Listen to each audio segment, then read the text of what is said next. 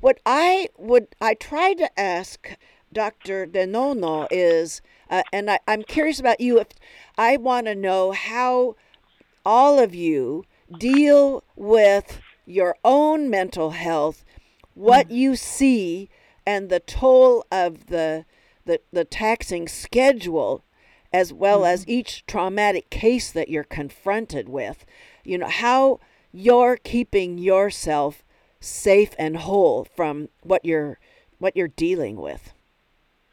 Thank you, Claudia. I appreciate your question. I think one of the things that has become clear with the collective work and coordination that we have with the volunteers at Whiskey Aid is that we are very intentional about holding each other and coming to be in the space when we know that a lead, that's what we call ourselves, the lead Yes. people, the leading person, the leading coordinator for the time, experienced or went through a difficult or traumatic situation. And we are very intentional in checking in with each other and asking if there's something that we need or if I could do something for someone. And the same comes from the volunteers when I'm facing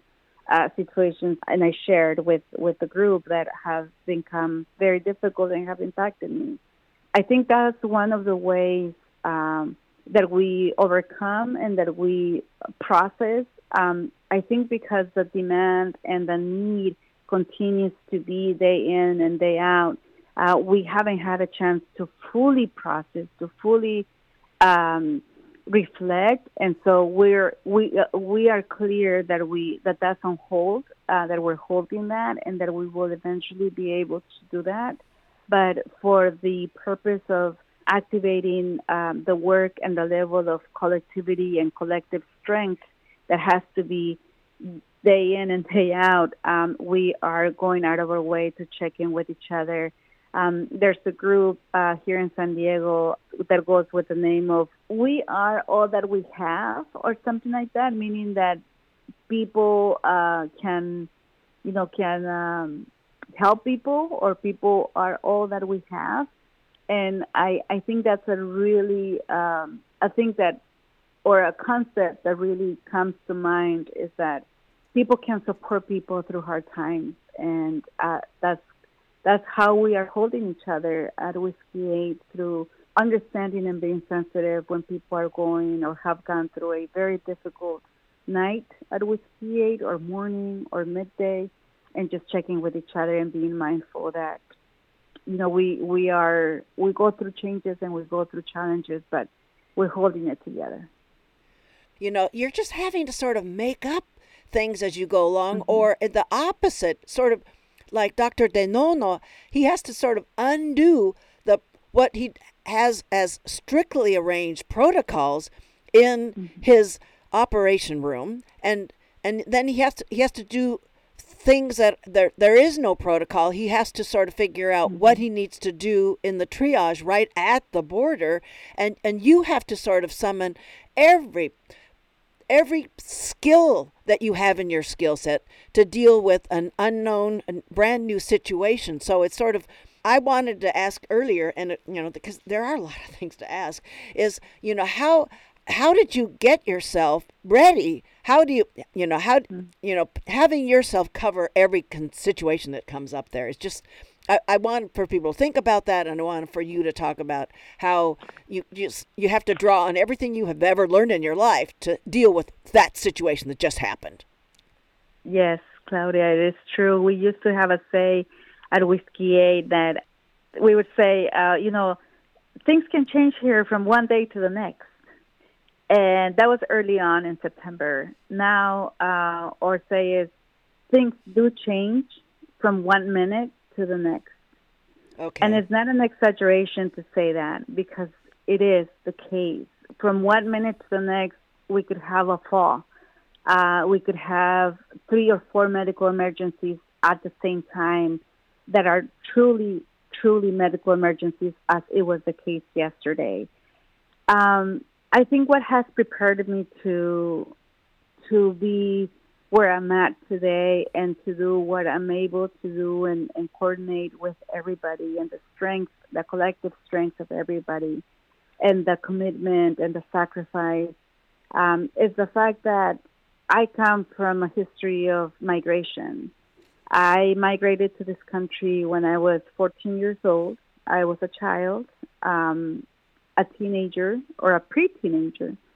I migrated with my sister and my younger brother. My sister was 12 years old and my brother was 5 years old. My mother had left our country or place of origin, Mexico, or state, Guanajuato, and had reunited with my father, with my older brother and the youngest brother. My older brother was 16 and the youngest was 2.5.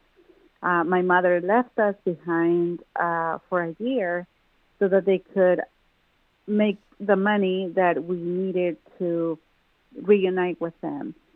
So I became a mom to my sister and to my younger brother at 13 years old, and I was a mom for a year, a caregiver to them.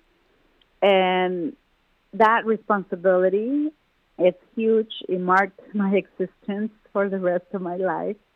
And it was very, very complicated and very difficult. Some of the things are still unresolved in my inner being.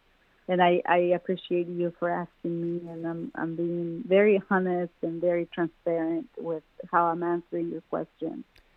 When I was 14 years old, I crossed the San Diego Tijuana border with my sister and my younger brother and a group of 10 other people who were migrating, who needed to either reunite with their families or needed work or had other realities associated with the need to migrate. So I crossed the border in an undocumented way, in a unofficial way, when I was 14 years old. And I feel that I see my experience reflected in the experience of thousands and thousands of people. Yes. And So children. You're re-traumatized every single time you're encountering somebody. We have no idea that's what's going on inside you.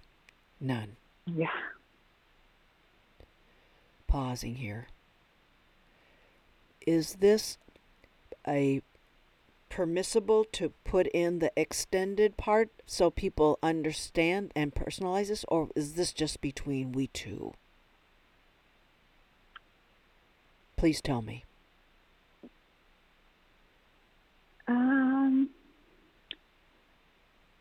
But if we say it's okay for you to include where I say I see my experience reflected in the thousands of children, it's fine. It's fine to include it, Claudia.